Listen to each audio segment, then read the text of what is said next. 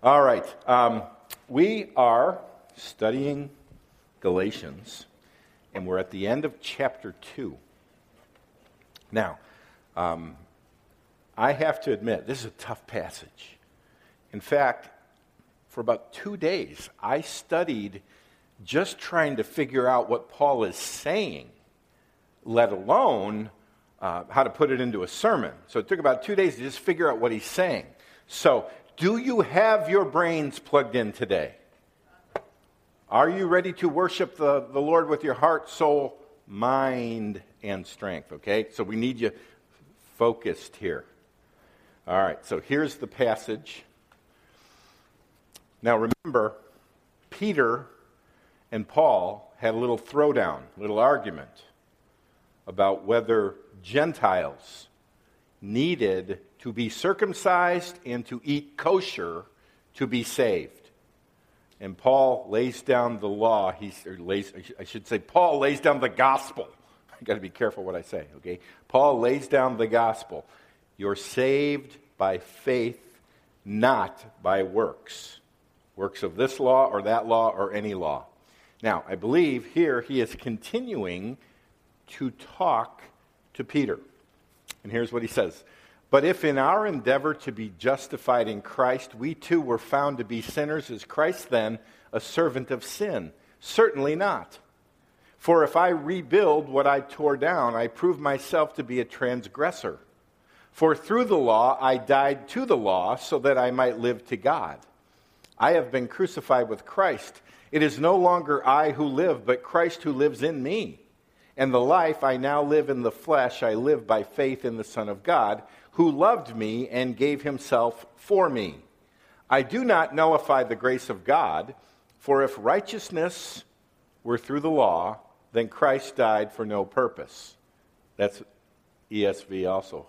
One version says righteousness, one says justification. Okay, get it all figured out? It's pretty clear, isn't it? That's a very complicated passage. All right. So let me begin by asking you this. Have you ever heard of the term reductio ad absurdum? Yeah. It's a Latin phrase, and it's what people who engage in debate use. It's a form of argumentation, and here's what you're doing. You're taking your opponent's position to its logical conclusion to show how absurd it is. You're reducing their position to absurdity by stringing it out and pointing to its logical conclusion and saying, see how stupid that is? Okay? So, I'll give you an example. Let's say you're debating somebody. You believe God created the world. They say, I believe evolution explains how humans got here without a creator. So here's how you do reductio ad absurdum. You say, okay, so you believe that humans got here without a creator. Where did humans come from? Well, they came from primates, apes and monkeys.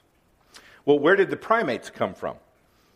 Well, from lower life forms. Where did the lower life forms come from? Well, from one-celled organisms. Where did the one-celled organisms come from?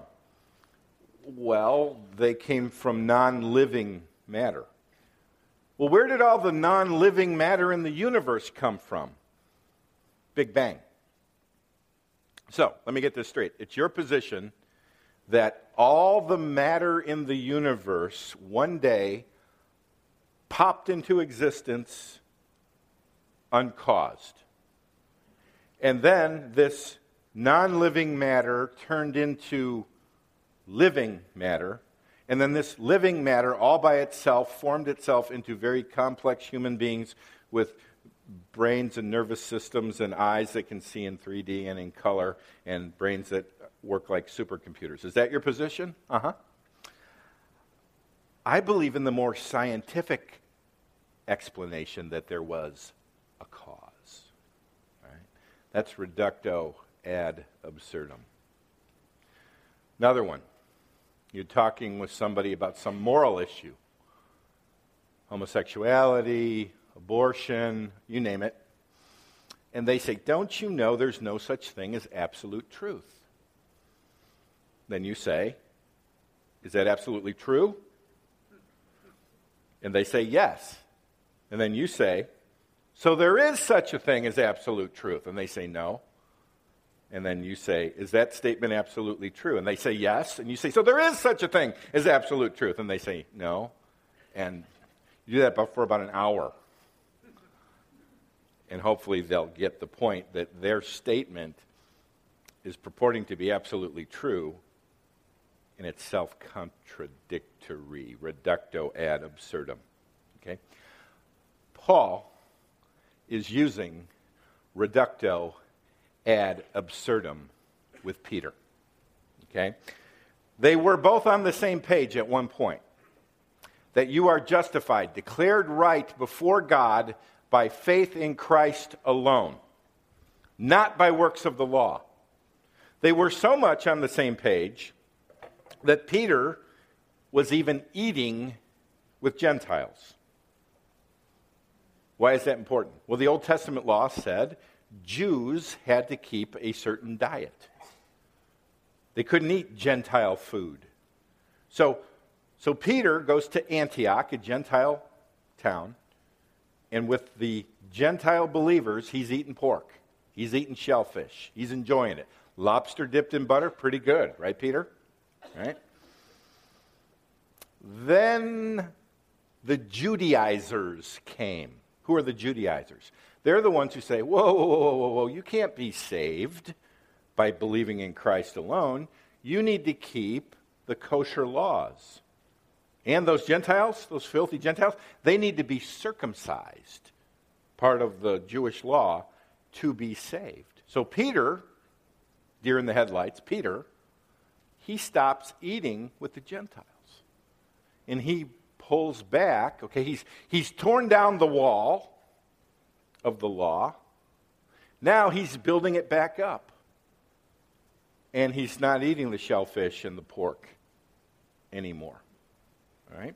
So Paul confronts him face to face. We've already looked at that. And here, in essence, is what he's doing today. He's saying, Peter, if the Judaizers are right, if the Gentiles need to keep the Jewish law to be saved, three things follow. Number one, Christ promotes sin, because he's the one who tore the law down. Christ promotes sin. Number two, Christ is not the one who sanctifies us. The law sanctifies us, not Christ. And three, Christ died for nothing. That's his argument here in Galatians 2. Right? So let's take a look at the first one. If the Judaizers are right, Christ promotes sin. Okay, here's what he's saying. But if in our endeavor to be justified in Christ, so Peter, you and I have both fled to Jesus for him to save us. If in our endeavor to be justified in Christ, we're trusting him, we too were found to be sinners. Now, in what way were they found to be sinners? They're just following Jesus. Jesus said you no longer need to keep the food laws. So how are they found to be sinners? By no longer following the food laws. And the Judaizers would say, you're a sinner. So if in our effort to follow Christ, we abandon the food laws, and we are, at least in the Judaizers' eyes, sinners, is Christ then a servant of sin? If they're right, doesn't it follow that Christ is a servant of sin? And before the words can even finish coming out of his mouth, he has to say, certainly not. No, don't even think about that. Christ can't be a sinner. So, we have to see that it was Christ who said, stop following the food laws. Where do we see that? Well, in Mark 7. He says, do you not see that whatever goes into a person from outside cannot defile him? No, it's not food that makes you holy. Okay? Since it enters not his heart, but his stomach, and is expelled. And then this is what Mark writes, thus he declared all foods clean. Jesus says, you don't need to keep the clean-unclean distinction. That was an illustration to make a point. Now that Christ has come, it's fulfilled. You don't need to keep the food laws. So Jesus is promoting sin if the Judaizers are right. Okay? There's another place where Christ and God the Father make it clear that you don't need to keep the food laws. Remember in Acts 10, Peter's up on the roof in Joppa, one of my favorite cities in Israel, right by the seacoast there. He's up on the roof, and in a vision, God lets down a sheet from heaven full of unclean animals, and God says to Peter, take up and eat. And Peter, a good, God-fearing Jew, says, no, I've never eaten unclean food. So God lets down a sheet a second time, take up and eat. And he says, no, I've never done this. Third time. Finally, Peter gets the idea. Wait a minute. Jesus is abolishing the food laws. Why? So I can go to a Gentile's home named Cornelius, preach the gospel, and eat with him. The kingdom of God is expanding from Jews with a certain diet to now include the Gentiles. And to do that, we've got to get rid of kosher food laws. Jesus is a sinner promoting sin if the Judaizers are right. In essence, Paul is saying, Peter, you choose. Who's more holy, the Judaizers with their food laws or Jesus who says you no longer need to keep the food laws? Okay? Now, I could say end of point one right there, but I want to go a little deeper. Are you following me? Okay. You want to you want to go deeper or you want to stop there? Oh, deep. We can handle it. Bring it. Okay, here we go. Where's Ryan? Oh, he's teaching preschool. Okay. Because he would say, bring it. I can handle it. Right? He's probably teaching the same stuff back there in preschool. Right? He's got a plate full of unclean food. Eat it. He wouldn't eat it, though, would he? He wouldn't eat pork. No, okay. Hi, Ryan. We're talking about you. Okay. Once I told Ryan I am on the cabbage diet. He just about blew a gasket. He's the cabbage diet. Why can't you just eat normal? I'm like, okay. So, here's the question. Oh, by the way, Paul is saying, if the Judaizers are right, then Christ is a sinner. Perish the thought. Christ is not the sinner. I'll tell you who the sinner is. For if I rebuild what I tore down, if I rebuild the kosher laws after tearing them down, I prove myself to be the transgressor. I'm the one who's the sinner, is what he's saying. If I rebuild, like you, Peter, rebuilding the food law. That's the train of thought. Now, here's where I want to go deeper. How can Jesus abolish the food laws when he said he didn't come to abolish the law? Okay, now, by the way, this is like theologians have volumes written about this question. Jesus said in the Sermon on the Mount, do not think that I've come to abolish the law or the prophets. I've not come to abolish them, but to fulfill them. But isn't he abolishing the food laws? Okay, here's where it gets a little deep. Try to follow this, right? The Old Testament law, the Mosaic law, was a package of laws. Moral laws, civil laws, ceremonial laws. Okay? Given, packaged for a specific ethnic people, Israel. Right? In fact, some of those laws is what formed them into a unique, specific people. Now, the package can change, but the moral laws can't change. In fact, in Romans, it says the Gentiles, show that the work of the law is written on their hearts. In other words, even the non-Christian, even the Muslim jihadist knows right from wrong because he's born with God's moral law written on his heart. Okay? So the moral law has to stay the same no matter how the law gets packaged. But the external packaging can change when God makes a new covenant with people. Now, the ceremonial laws, you could say they're abolished, but a better way to say it is they're not abolished, they're fulfilled. And that's what Jesus is saying. Don't think I've come to abolish the law and prophets. I've come not to abolish them, but to fulfill them. Let me give you an illustration. Let's say I give you a ticket, and on that ticket it says, good for one free car. Okay? And it's got a picture of the car. I said, now don't lose that ticket. You guard it, and you carry it around. You put it in your wallet. You put it in your purse. You sleep with it. You love your ticket. Right? And then one day, I show up with a brand new, I don't know what, Ferrari. Okay? And I go, hey, give me the ticket. Here's the keys. You go, no, I don't want to give up my ticket. Why not? The ticket is just a picture. It's fulfilled in the car. So, what do we do with the ticket? We can rip it up, but are we abolishing it? No, we're not really abolishing. We would abolish it if I said, rip it up and you don't get a car. You fulfill it when you rip it up and you get the car. Christ is the car. We've got Him. We don't need the pictures anymore. We don't need the ticket anymore.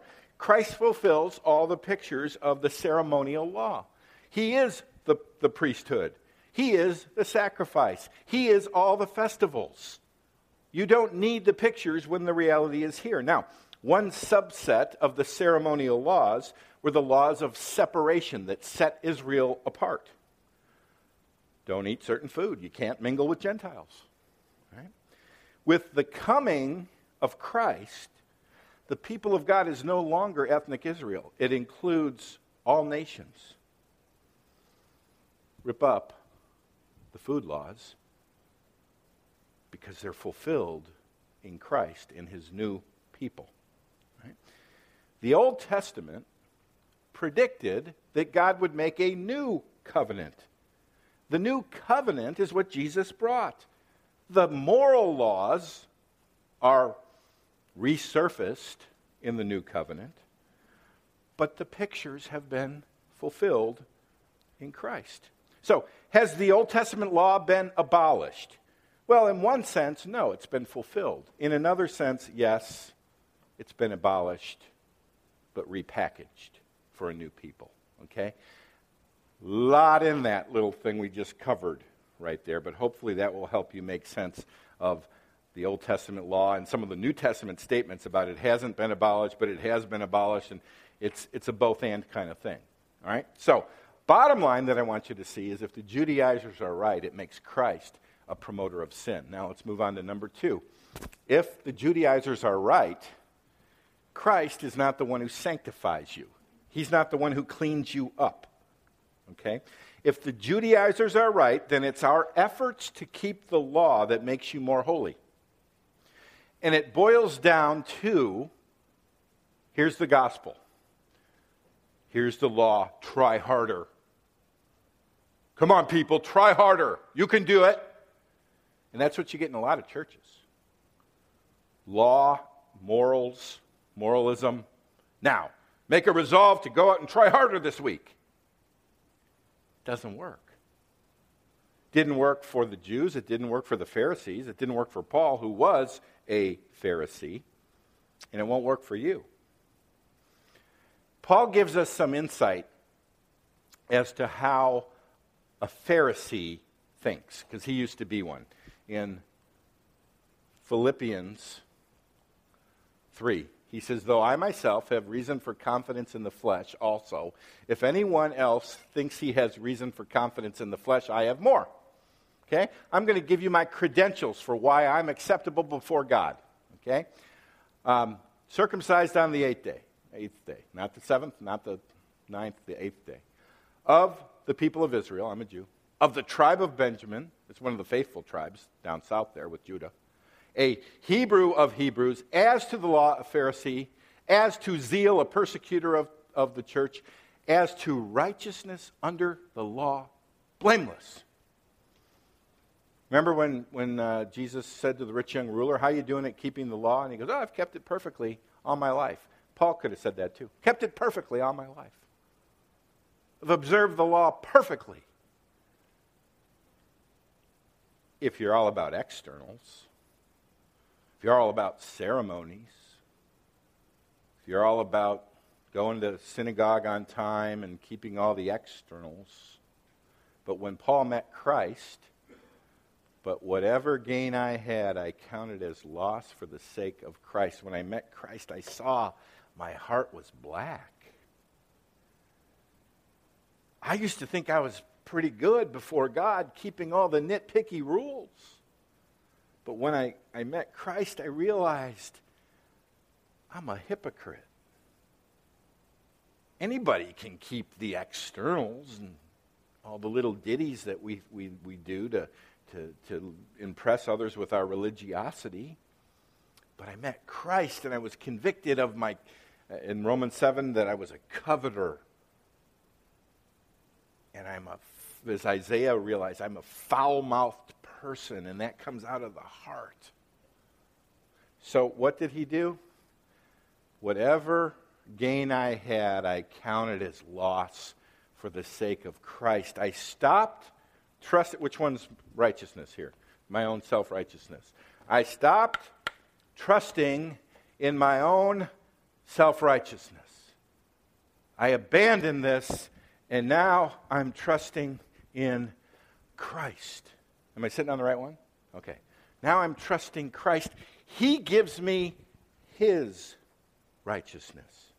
So, in Galatians 2:19, Paul says, "For through the law I died to the law, so that I might live to God." What does it mean that he died to the law?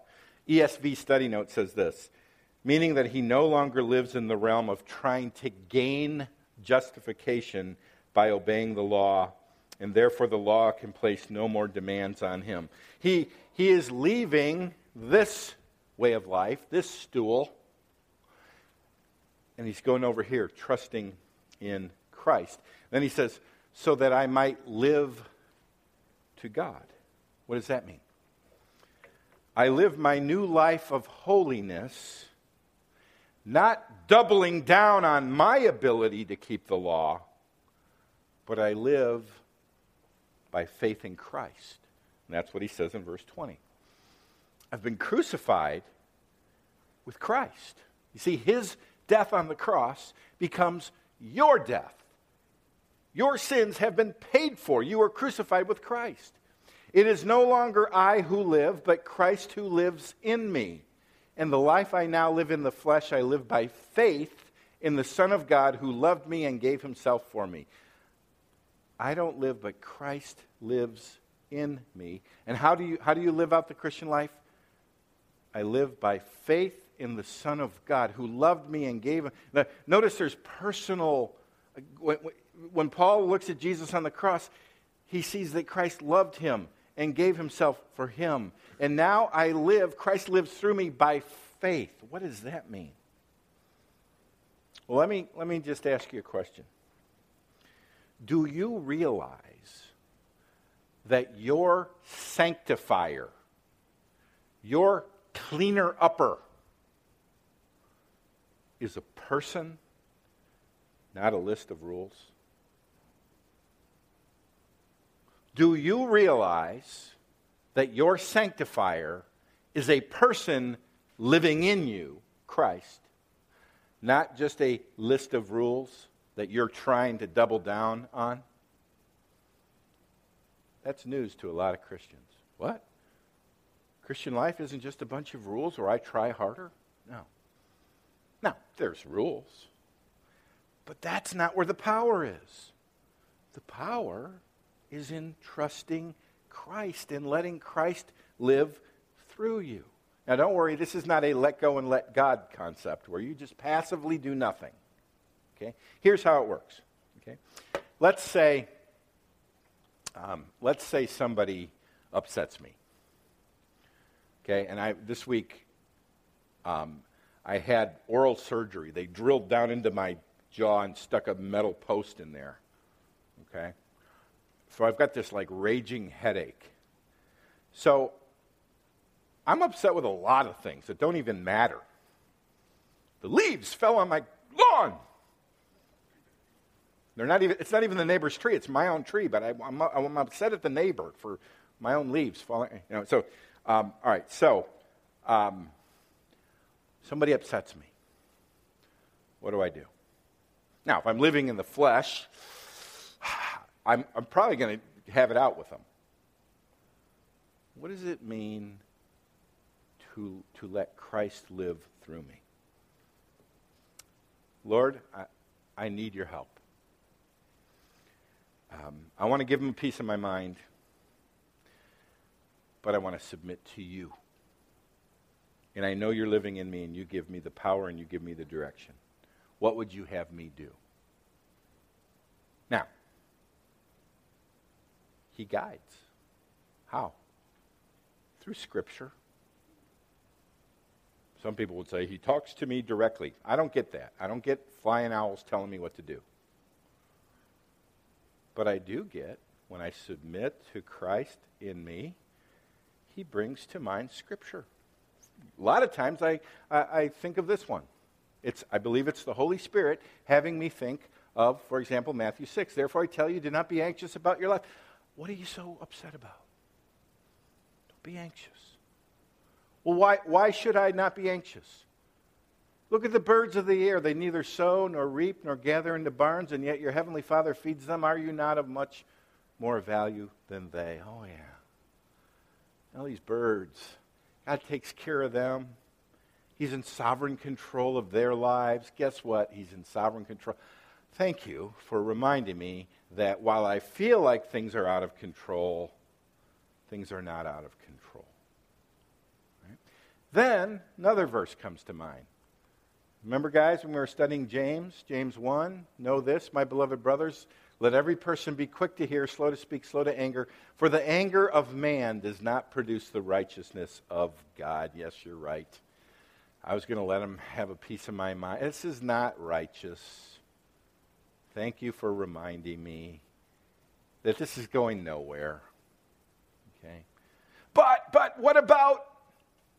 Then Romans 8:28 comes to mind, and we know that for those who love God, all things work together for good, for those who are called according to his purpose. All things, he's working it. This is not out of control.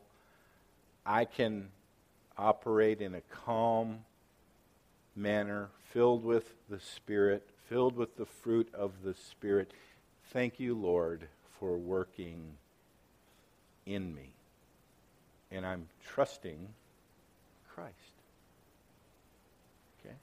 It's a picture of the Christian life. It's a picture of letting Christ live through you. Now, you say, but aren't these verses kind of like laws? Aren't you doubling down on the law? Well, there are laws. There are commands. Okay?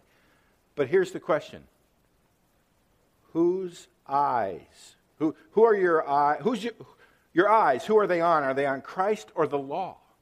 And I like to give the illustration of the quarterback who fades back. He's going to pass, and he's got his primary receiver. It's usually Marshall because he's 9'2", and he can catch. Marshall's my number one receiver. My eyes are on him. Now, out of my peripheral view, I've got two other receivers. Jeffrey, he usually does a pretty good route. And then if all else fails, there's the tight end, Olsen. He's pretty good, right? Bennett, Olsen. Who's Olsen? Oh, man, you do not mess up a bear illustration in this church. Bennett. Whew. I'm going to go back and sit down on my self-righteousness again here. No.